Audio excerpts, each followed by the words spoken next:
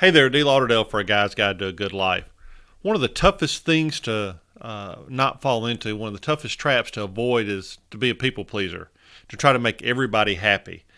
I know it's tough on me because I find myself falling into that trap over and over and over again. And every time I do, I try to remember a semi famous story that was given a slightly different ending that helps me stay away from that trap. It's called The Old Man, a Boy, and a Donkey. And the story basically says that an old man and a boy and a donkey were on their way to town. The boy rode the donkey and the old man walked beside. They passed a group of people who remarked it was a shame that the old man was walking and the boy was riding. The man and the boy thought about it for a minute and said, maybe the critics are right. So they changed places. Later they passed some more people who remarked, what a shame he makes that little boy walk. They then decided, okay, we'll both walk.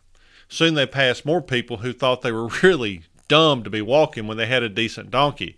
So they both decided to ride the donkey.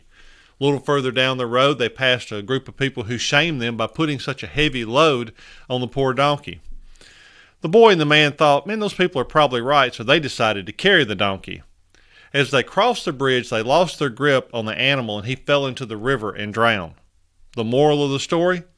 If you try to please everyone, you might as well kiss your ass goodbye.